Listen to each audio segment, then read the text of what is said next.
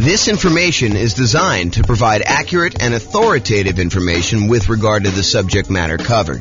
It is offered with the understanding that the presenters are not engaged in rendering legal, accounting, or other professional services. If legal advice or other expert advice is required, the services of a competent professional should be sought. Welcome to the Pueblo Real Estate Investing and Real Estate Financial Planning podcast. Learn all about investing in real estate in Pueblo, Colorado, with a combination of real estate financial planning and modeling with numbers specific to Pueblo. Plus syndicated, more generalized recordings of live and pre-recorded real estate investing classes, not all of them specific to Pueblo. Be sure to stay tuned after the podcast for a message from our sponsors. Well, good morning and welcome, everyone. This is James Orr, and this is a really short mini class today.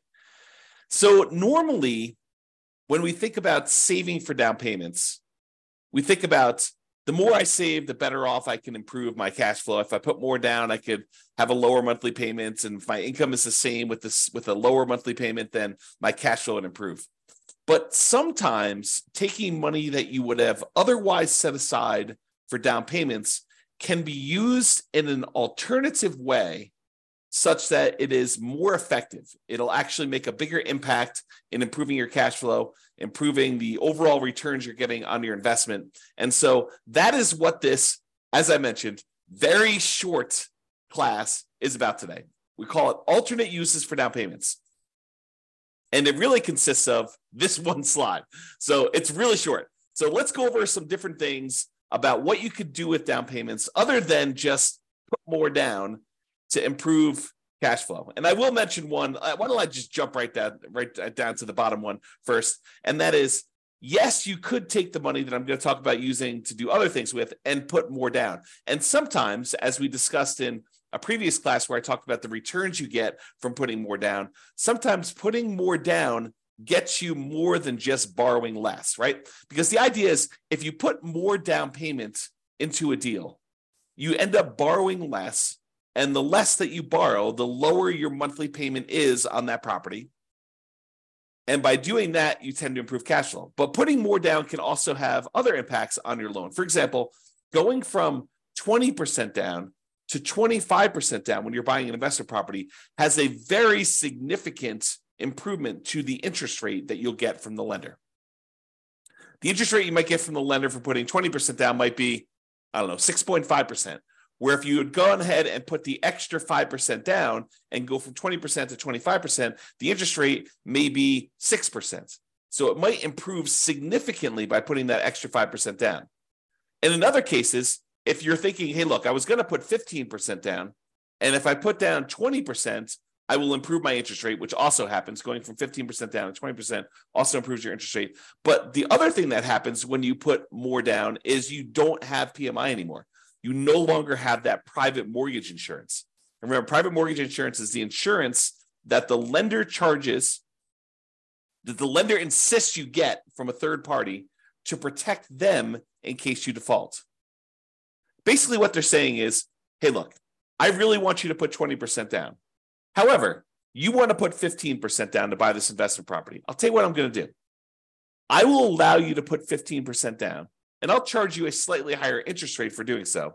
But in addition to that, because I don't feel protected enough with you putting just 15% down in case the world comes to an end and I have to foreclose on you because you decide not to make payments anymore and property values have declined, I want to be protected in that situation. So in order to protect myself, what I want you to do is I want you to pay this third party insurance company.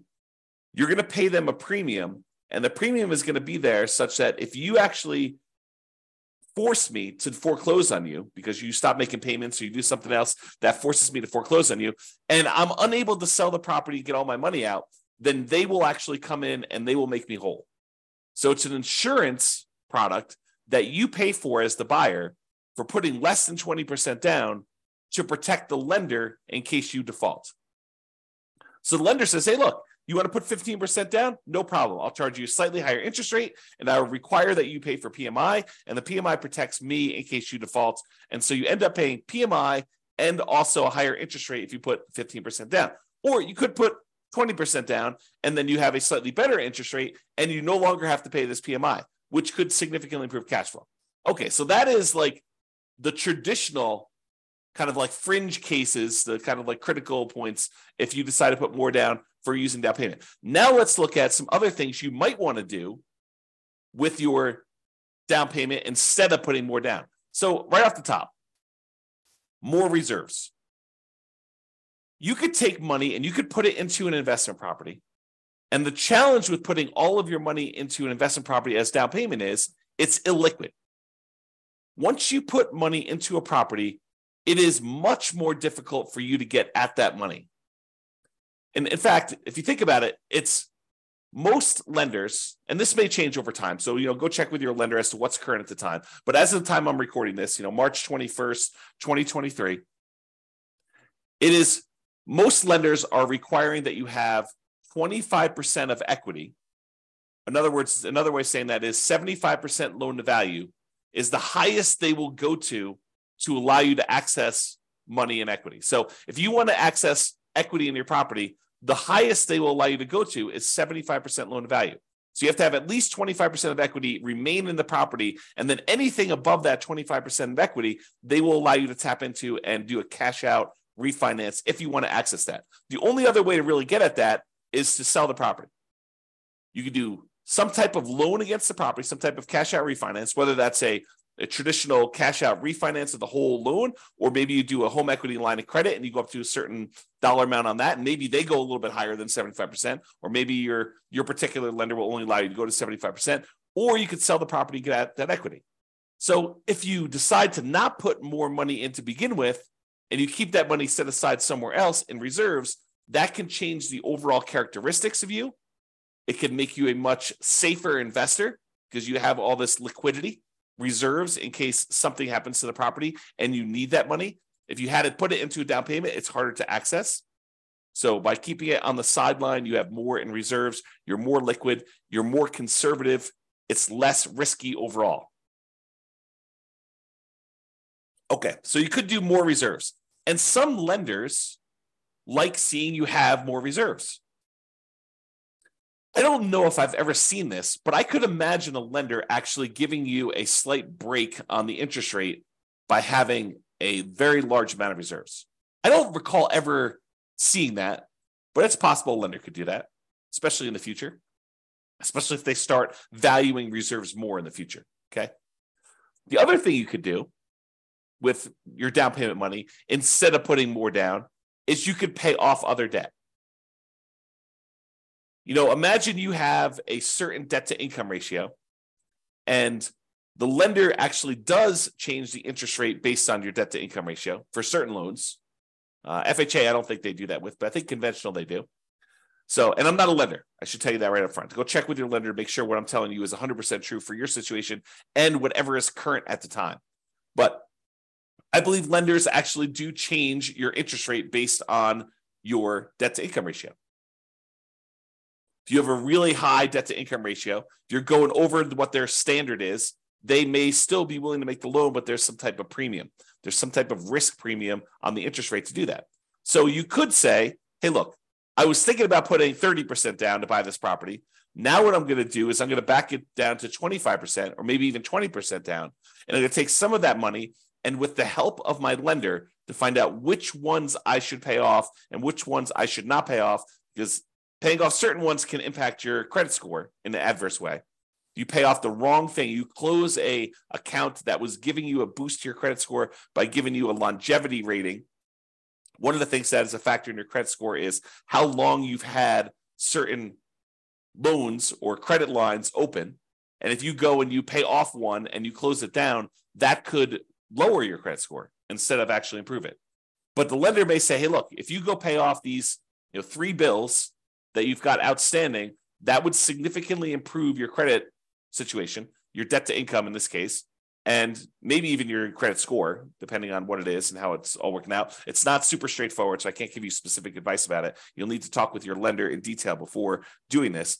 But if you tell them, if you go and they say, you pay off these 3 things, that will improve your DTI and I'll be able to get you a better interest rate in your loan. That may be a better use of that money than putting more down.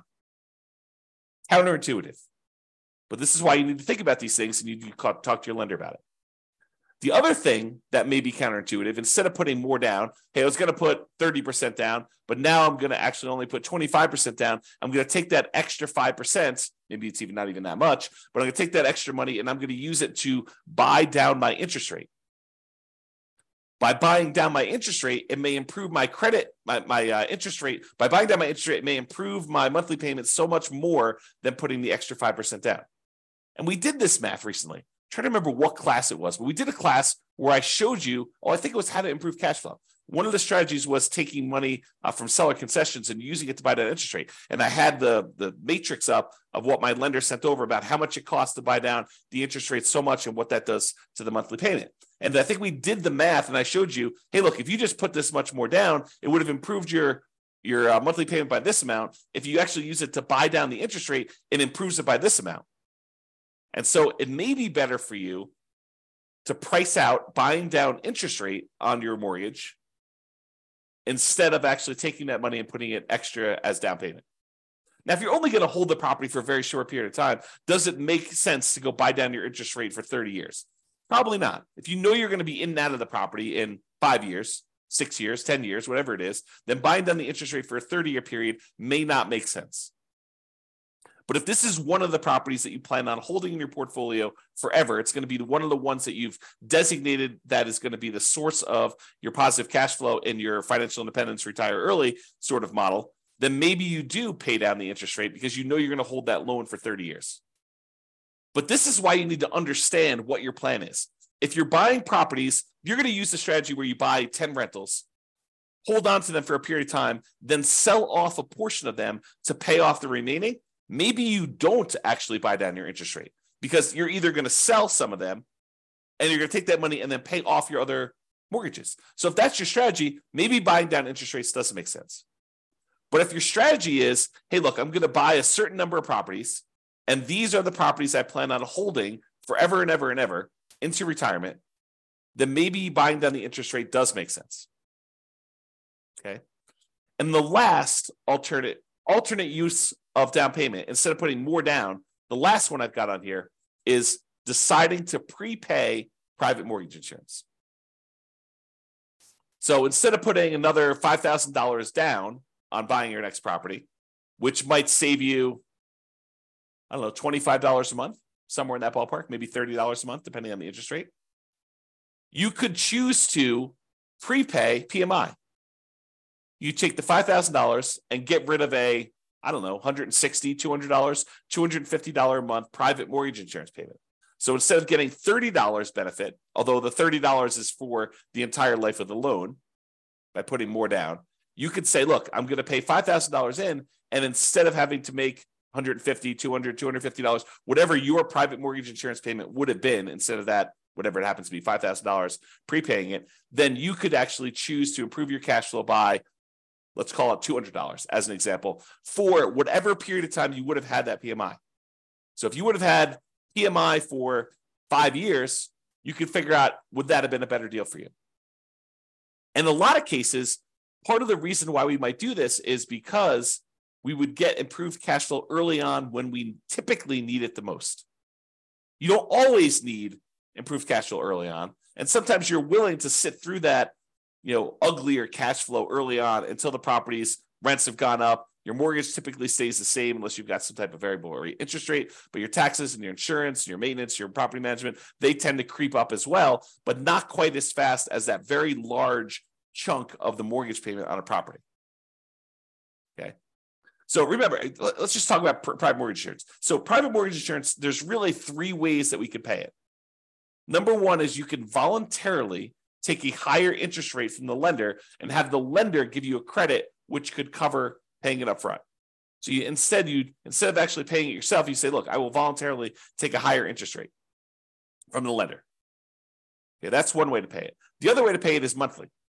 You say, look, private mortgage insurance premium is $150, $200, $250 a month, whatever it happens to be. It's based on a whole bunch of factors, which we'll cover in the PMI class. But basically that PMI payment, it exists until you get below 80% loan to value, or with FHA, it never goes away.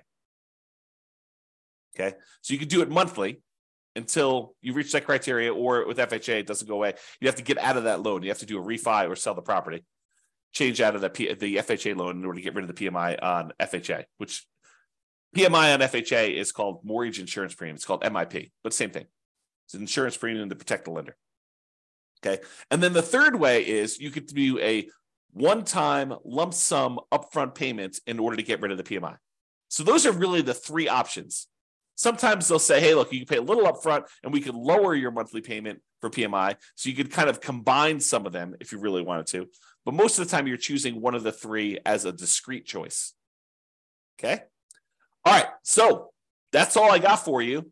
So sometimes you thought money you were going to use as a down payment could be used more effectively in another area to improve your situation, to get better terms on your loan, or for you to look more attractive as a borrower, or for you to have a more conservative, safer approach in the case of more reserves. And focusing on down payment, it can be helpful, but be sure to take a more holistic approach and evaluate alternate uses to see if those serve you better. That's all I got. This has been James Orr. Hope you enjoyed the video. Bye-bye for now. With home prices up, mortgage interest rates up, and rents up, but not quite enough to counteract the higher prices and interest rates, cash flow on rental properties in Pueblo is harder than ever. Book a call with the Real Estate Financial Planner to apply our proprietary 88 strategies to improve cash flow on your rentals. See the show notes for a link to schedule your call and improve your cash flow today. If you're a real estate agent, lender, or professional in Pueblo that wants to help our real estate investor listeners, consider reaching out to learn about collaboration opportunities with this podcast. We'd love to add more value to our listeners by having you assist our investors buy, sell, and finance their real estate investments. See the show notes to schedule a call to discuss collaboration opportunities